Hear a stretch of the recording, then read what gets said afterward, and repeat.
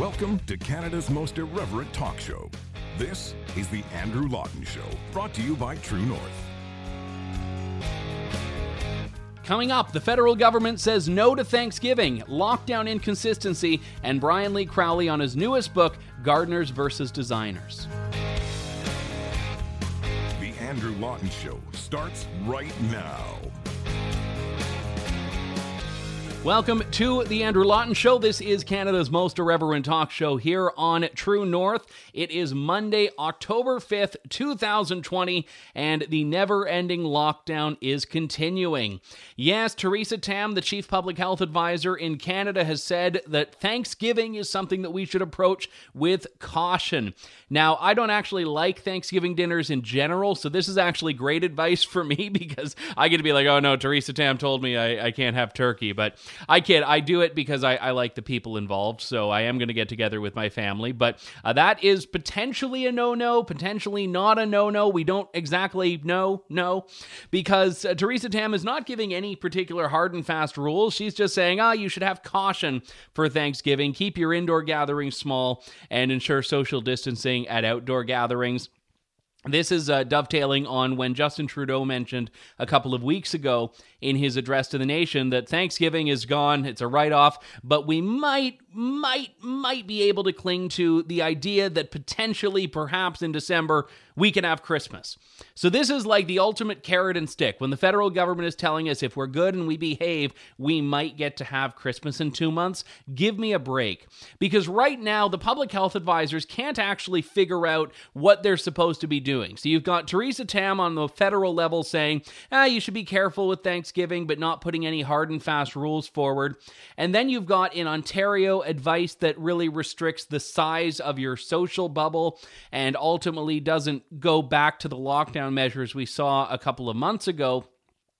But then you have this tweet from Theresa Tam, which I believe you need an enigmatologist to decipher. She says, our goal for COVID-19 response remains to minimize severe illness and deaths, but this kick at the curve is a bit different. With schools and businesses open, everyone's efforts are crucial. This time, we've got to bend it like Canadians, give it the old double-double by layering personal risk assessment and prevention practices and reconfiguring and downsizing our in-person #contact bubble as and where possible. I actually didn't read the capital, so let me try this again. Give it the old double-double by layering personal risk assessment and prevention practices and reconfiguring and downsizing. Sorry if I've blown out your speakers. I don't know if you're listening to the Andrew Lawton Show on a subwoofer or some Bose system, but I have to give it like the full capital letter gusto when I read these tweets. No one has any idea what she's saying, by the way. She probably didn't write it. She has staff and bureaucrats to do this. But you can look at the ratio there, 83 retweets at the time that I record this, 402 quote tweets, most of them saying, what on earth are we being told to do here? At this point, no one really knows. There's a lot of cases where the left hand doesn't know what the far left hand is doing.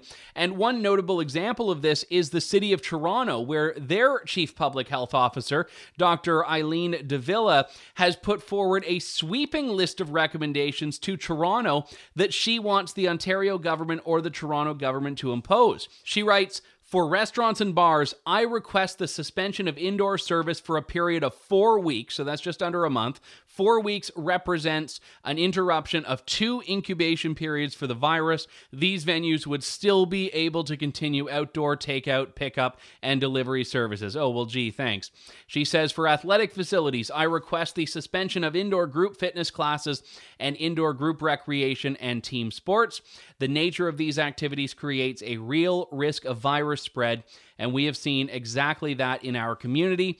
Again, I propose this suspension for a pilot period of 4 weeks. Pilot period. So that's not a maximum of 4 weeks. That is a minimum of 4 weeks. She says here she does not want a return to the lockdown that we saw last spring. She says, I don't believe that's necessary. My proposals are meant to prevent the conditions that would force a large-scale lockdown.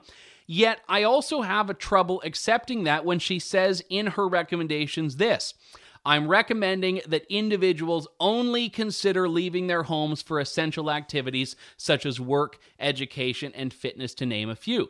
So if we're going back to a mentality where you only leave home when you absolutely have to, you only leave home for essential business, we are actually laying the groundwork for a lockdown like we saw in spring. So yeah, you can say that maybe it's a little bit more liberal or a little bit more relaxed than it was from a legal perspective, but what we have being recommended from the public health officer of Canada's largest city is that we go back to staying indoors, the whole stay home, save lives shtick, where we don't actually get to go out unless we're going to the grocery store, going to work, or going to school, which in most cases moot, because she even says, listen, everyone should be working from home anyway.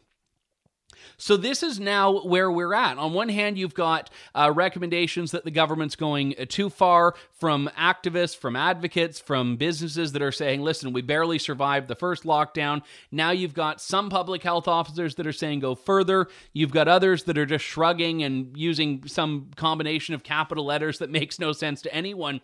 And the level of inconsistency in this is astonishing. Right now, I mentioned that the left hand doesn't know what the far left hand is doing. We're being told by some officials that we have to stay home, save lives, and by other officials, we're being told that, hey, we can just do whatever we want. I was watching Wheel of Fortune last week, which is, believe it or not, still on and is a great show, and I came across an ad that something jumped out at me from. And I want to play this ad for you because I found it online and see if you see it as well. Let's get a nice roll. She's a professional! Hey, Grandma. These last few months, I've been thinking. You know, quarantine has kept us apart. But I can't just blame COVID. Because the last time we were really together, just the two of us, was... I don't even know. But I'm gonna change that. And we don't need to wait for some moment. Let's go to Niagara Falls this weekend. What we do is up to you. I just want to be together. And this time, no, it's not your birthday or a holiday or some special occasion. Because Grandma, you are my occasion.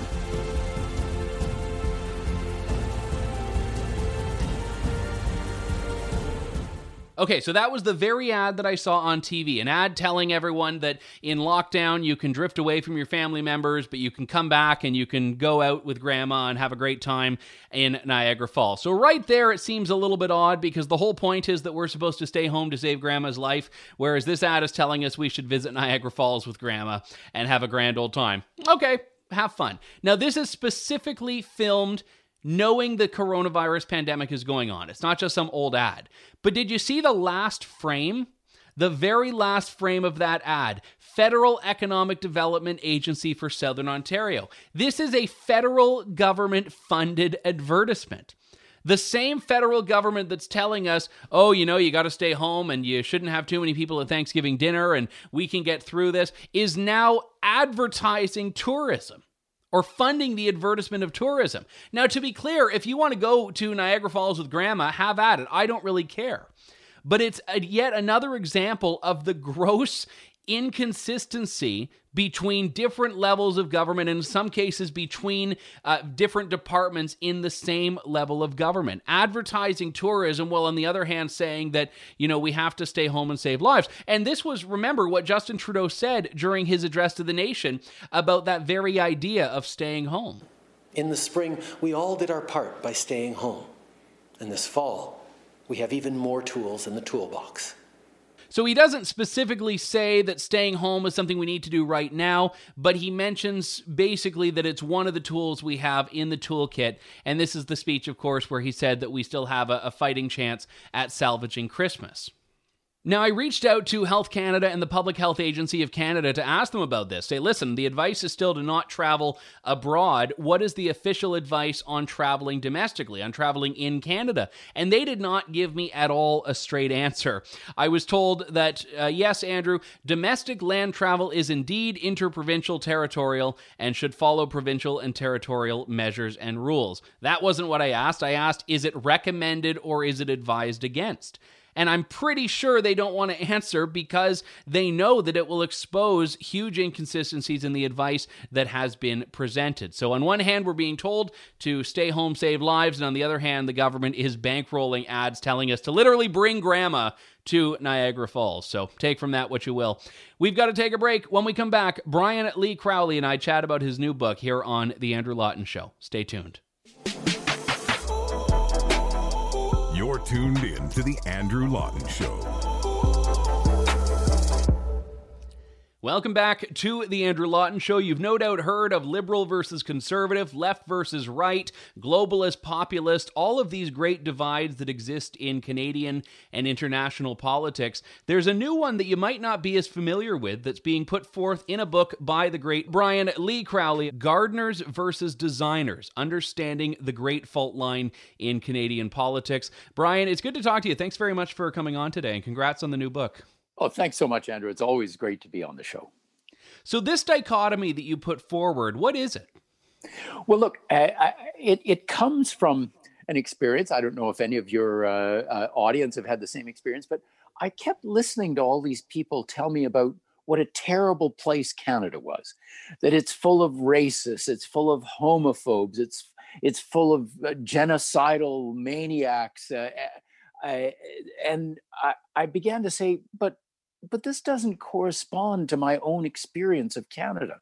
And it doesn't correspond, I think, for example, to the fact that something like 40% of the population of our great urban areas in Canada are actually people born in another country. They chose Canada. They came here because they had lots of choices. They could have gone to many places, but they chose Canada. And surely they didn't choose Canada because it's a terrible place. And so I began to ask myself, so what is really behind this? And how can we begin to understand what a great place Canada is? And really, that's what my book is about. My book is about what a great place Canada is. Why we shouldn't be, that Canada is not a problem to be fixed. Canada is instead a rich inheritance to be enjoyed.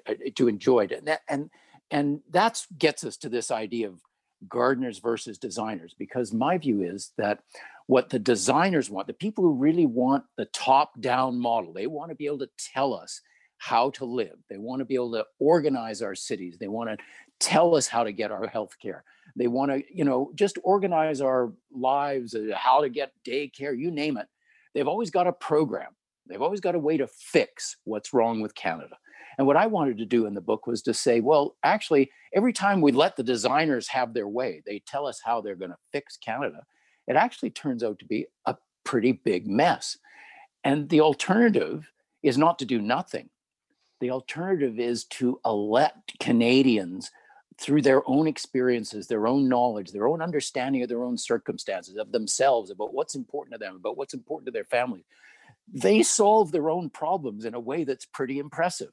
And what we need to do is we need to support these grassroots solutions to our problems rather than the top-down ones. And that's the opposition I'm talking about between gardeners and designers. One of the things that I found when I was reading through it, there's almost a similar parallel to some of the ideas you see in foreign policy and international relations discussions of people on one side that want to view the world the way it is and work within that, and then the cursed idealists on the other side that are so focused on this abstract vision. And I don't know if that was something that you thought of when you were formulating this, but it does seem like there is that contrast between, on one hand, the people that sort of refuse to look at how the country is and are trying to make it into something else. Yes, I think there's a lot of truth to that, Andrew. And in fact, the people who are enamored of, the United Nations as, the great hope for democracy, the same organization that just elected, Iran and Russia and China to the Human Rights Council, as if these are people who are going to defend human rights around the world at the time when they're abusing them without apology at home. One of the reasons why I think genuine Democrats are rather concerned about this creeping internationalization, we take our lead from the UN and the IMF and the World Economic Forum and so on, is because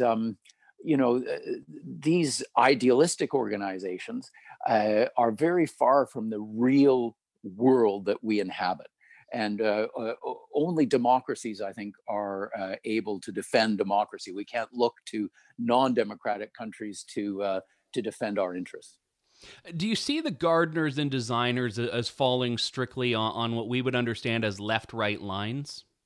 No, I don't think so. In fact, it's one of the reasons I wrote the book. I said, we don't think very well about these things. And in fact, part of what I'm saying is that at the moment, designers seem to be in the ascendant, the kind of progressives, the people who, every day they're tweeting, Canada should be ashamed about X. And we have a plan to fix Canada. I think the gardeners have kind of almost forgotten what it is that's so great about Canada, how it became one of the most attractive societies in the world. They need to be reminded what it is that made Canada great and how we can harness the intelligence of Canadians, their knowledge about themselves and their communities in a way that makes Canada an even better place. I don't think there's any political party that really gets this yet. It's true that there are probably more people in the Conservative Party that are going to read about gardeners and say, gee, yeah, he's articulating something that I feel, but have never been able to put into words. But, the fact of the matter is that for 100 years, the Liberal Party was a gardener's party, no doubt about it. Sir Wilfrid Laurier was a gardener of the first water. So the Liberal Party has forgotten its gardener roots. And I think both the Liberals and the Tories need to be reminded that there is an alternative to the top-down program, Canada is a problem to be fixed. You mentioned in that response there knowledge, and one of the arguments that I found really unique, and I hadn't actually considered it in the book, was how you equated freedom to knowledge, and specifically in the context of freedom to pursue, to explore, to experiment as being really the direct path to knowledge. And I don't think a lot of people traditionally view liberty in those terms. I think people, and for good reason, look at freedom as a means, as an end unto itself. But you're saying there's something more fundamental to that, about true human progress. Well, yeah, I mean, without getting into a technical discussion, the fact of the matter is that if we act on mistaken ideas, if we're wrong about how things work, when we exercise our freedom, we make mistakes, we get things wrong. And so the truly free person is always seeking the most up-to-date, the most effective, the most real, the most proven knowledge on which to act, right? And so the question then becomes, free people have a tremendous interest in having the most knowledge available. The best knowledge about how to provide healthcare, how to provide daycare, how to provide prescription drugs, how to get an education, all the things that make up our lives. In order to be effective in exercising our freedom, we want to have the most knowledge possible with which to exercise that freedom.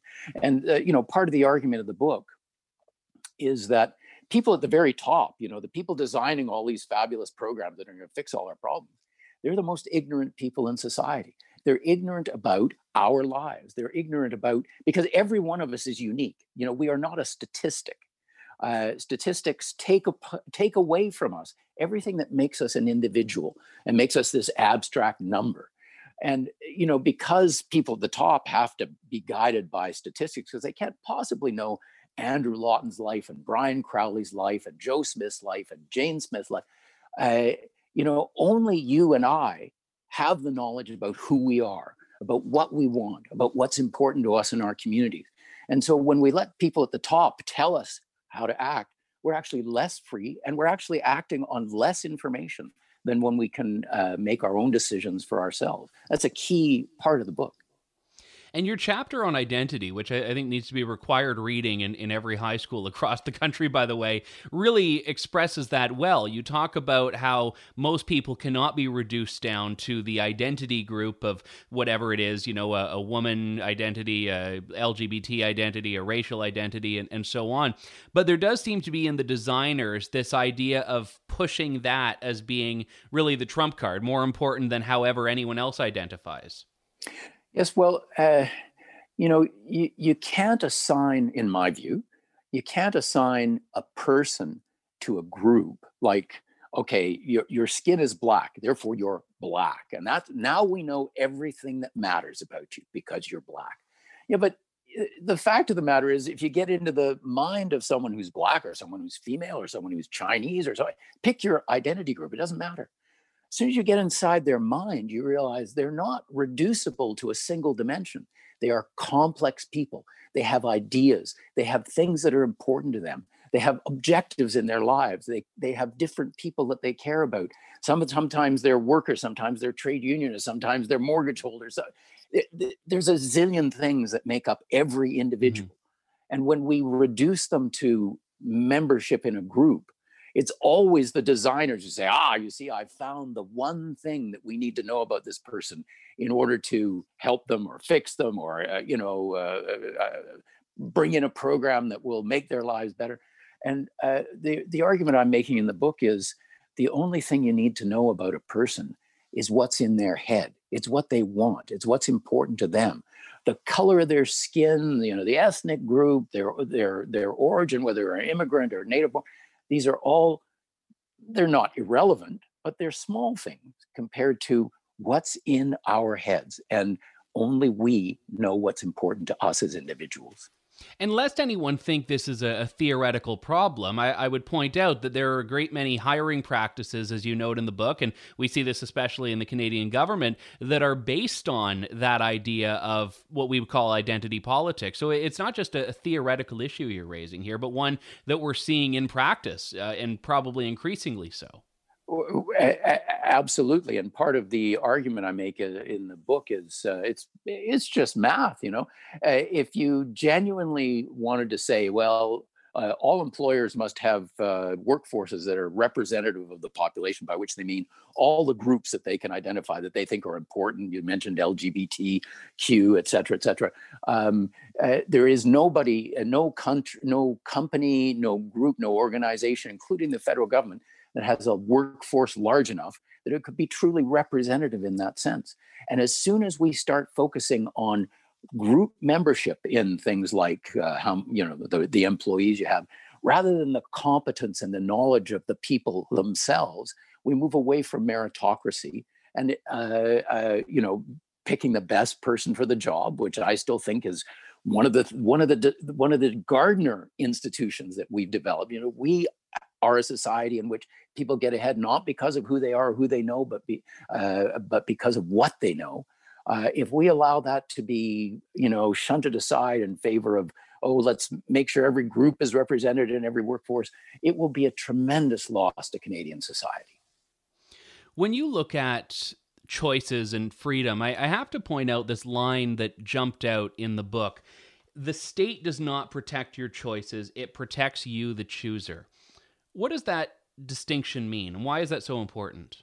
Well, I guess the thing to remember is that what makes your life, what makes my life, what makes the life of every human being is the choices that we make. This is how we make our lives. This is how we make our character.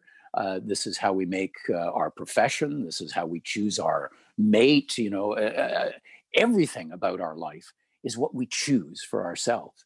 And the important thing, therefore, is to protect our ability to choose, not to say, gee, if you knew as much as I know, I'm the great, minister of X, or, I'm the head of Statistics Canada. If only you knew what I knew, you would make the right choice. But you see, that's exactly what we can't do in a society of free people, is we can't let people at the top say, we know more than you do, so we will make choices on your behalf. So the important thing is not The role of government is not to make choices for us because we're too ignorant to make our own choices. The role of government is to make sure that nobody interferes with our ability to make our own choices.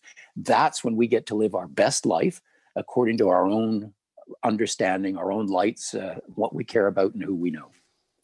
And that's especially timely in the last 8 months, where we've been subjected to, some people would argue for good reason, others would argue not so much, rule by experts. Yeah, well, I mean, one of the themes of the book is that we defer way too much to experts. This is, again, part of the designer idea that, we at the center, we in government, we advised by the most important experts in the world, know far more than you do. So please, just be quiet and let us tell you what to do. And I in the book, I talk about COVID as an example of, well, how realistic is this idea that experts are going to fix things for us? And I look at, all of your listeners, Andrew, will remember that at the beginning of COVID, the idea that we would close the border was nonsense. Then we closed the border. No, wearing masks, according to the experts, won't make any difference. Now we're all wearing masks. And the list goes on and on and on of experts. Well, experts learn too. Experts don't know everything. In fact, experts mostly know the past. They know, well, yes, okay, we have historical knowledge of what happened in other pandemics, et cetera. But every bug is different.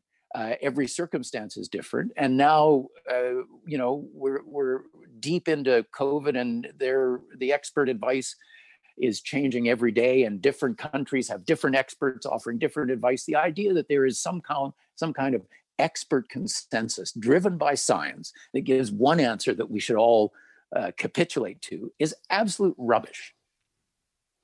Do you think that the designers are so integrated in the Canadian bureaucracy, in academia and other institutions, perhaps in the media, that there really is not an easy path forward to reclaim the gardener mentality? Well, the thing that gives me hope, Andrew, is that, no matter how much designers claim that they're acting on the best knowledge, thanks to the best expert advice, the fact of the matter is that most of the time they get it wrong, and they make mistakes, and those mistakes ramify. They multiply. Just think about the Ontario government and its attempt to bring in a green economy, and how they ruined the electricity system, and that had huge knock-on effects on employment, et cetera, et cetera. And now the federal government is trying to reproduce that. It would be hard to defeat the designer mentality if designers got it right and their solutions worked.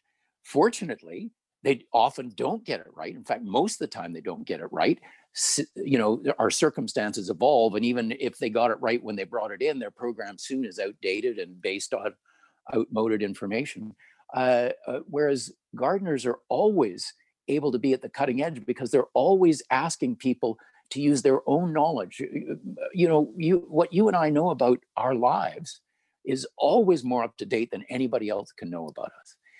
And so when gardeners say, no, let's rely on what people say they want. Let's rely on their own efforts. Let's encourage them. Let's give them support in making their own choices. The outcomes are better.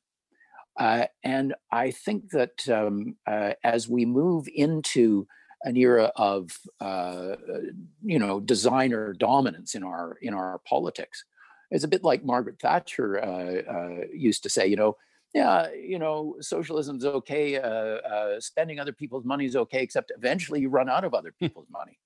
Eventually you run out of other people's money, and people start saying, well, wait a minute, you're taking a lot of my money to provide programs that don't actually work very well for me. And that's when you start to get the pushback. Do you see populism as being an inherent byproduct of this gardener approach? No, I think populism is an inherent outcome of the designer approach. Really? The populism is a reaction against designerism. It's a reaction against the mentality that says, I'm at the top of the political food chain. I'm really smart. I've been to a fancy university. I have a big PhD. I hire the best experts. And I'm telling you what's good for you. And if you don't like it, well, you're obviously an ignorant redneck, and your opinion can be completely dismissed. This drives people crazy, Andrew. It's the basket of deplorables mentality. And I think that populism is an inevitable outcome of a designer-dominated political era, when people say, I'm sick and tired of politicians telling me that what I know about my own life doesn't matter, is unimportant, is ignorant, and in fact is embarrassing. So I guess with that being said, do you think that the designer realm is going to collapse on its own, or do you think there is a response of sorts that's needed to steer things back into the Gardner column? Well, look, I think that it's inevitable that people come to realize that designerism doesn't work. But I also think that it's amazing how hard it is and how much work it takes to make something inevitable happen. It doesn't just happen by itself. People will still keep trying to ram the square peg into the round hole. Yeah, people have to make a decision that, no, look, we tried this, doesn't work, move on. Making the inevitable happen is a big effort. You got to push that rock up the hill. It may well be that I remember talking to one former politician the other day, and she said, well, the problem is that it seems that the designers always win at election time. And I think, well, I've heard people say this, but then, think about, I mentioned the Ontario government, the Kathleen Wynne government, Mm-hmm. They were kind of designers par excellence. And finally people said, no, this is not working. And they were out on their ear. So sometimes you have to let these things run their course. But you have to keep reminding people what the alternative is, so that when they understand that this has run its course and it doesn't work, they say, oh, wait a minute, wasn't there an alternative here? So part of the purpose of the book is to keep these intellectual tools sharp and available to the population, so that when people say, yeah, boy, this really doesn't work, they say, oh, wait a minute, but there was an alternative. And that alternative is there, easily available, within reach, so that we can put it to work and people will realize that it actually works for Canadians. And I guess the one thing I would end with here is asking you, if you were to put forward a roadmap that you were going to share with all of the political leaders of Canada, and I guess you have to some extent done it in the book, but something more tangible, because we know I don't think they are always reading the books they need to. What would be the approach that you would recommend that would really help right the course, if it is not, as you mentioned earlier, strictly a left-right divide between these two schools?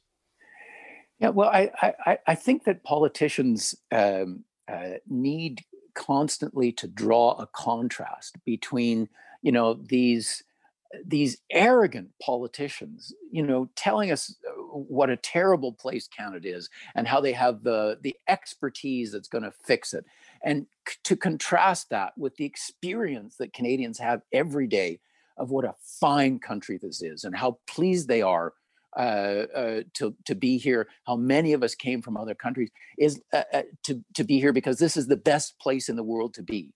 And I think if we keep reminding people, compare your experience, compare your day-to-day life, compare what you see around you and what people say to you about living in Canada, compare that with what the politicians are telling you. And soon you'll realize that the politicians live in a world of abstraction which has nothing to do with the life of Canadians. And it's the life of Canadians and what they love and what they care about and what motivates them that should drive the politics of this country. I think if we were able to communicate that message to people, to be proud of being Canadian, not to be ashamed, I think you would find that Canadians would vibrate very strongly with that message. The book is Gardeners versus Designers, Understanding the Great Fault Line in Canadian Politics. The author, Dr. Brian Lee Crowley, joining me on the line. Brian, thank you so much. Fantastic book. I really appreciate you taking the time to share a bit about it. Thanks so much, Andrew. I really enjoyed it. That does it for me. My thanks again to Brian Lee Crowley and all of you for tuning in to the show today. We'll be back on Thursday with more of Canada's most irreverent talk show. Thank you, God bless, and good day, Canada. If you enjoy the show and want to hear more of it, we need your support. Head on over to andrewlaughtonshow.com and click donate to support the work that we're doing and stand up for independent media. Thanks for listening to The Andrew Lawton Show. Support the program by donating to True North at www.tnc.news.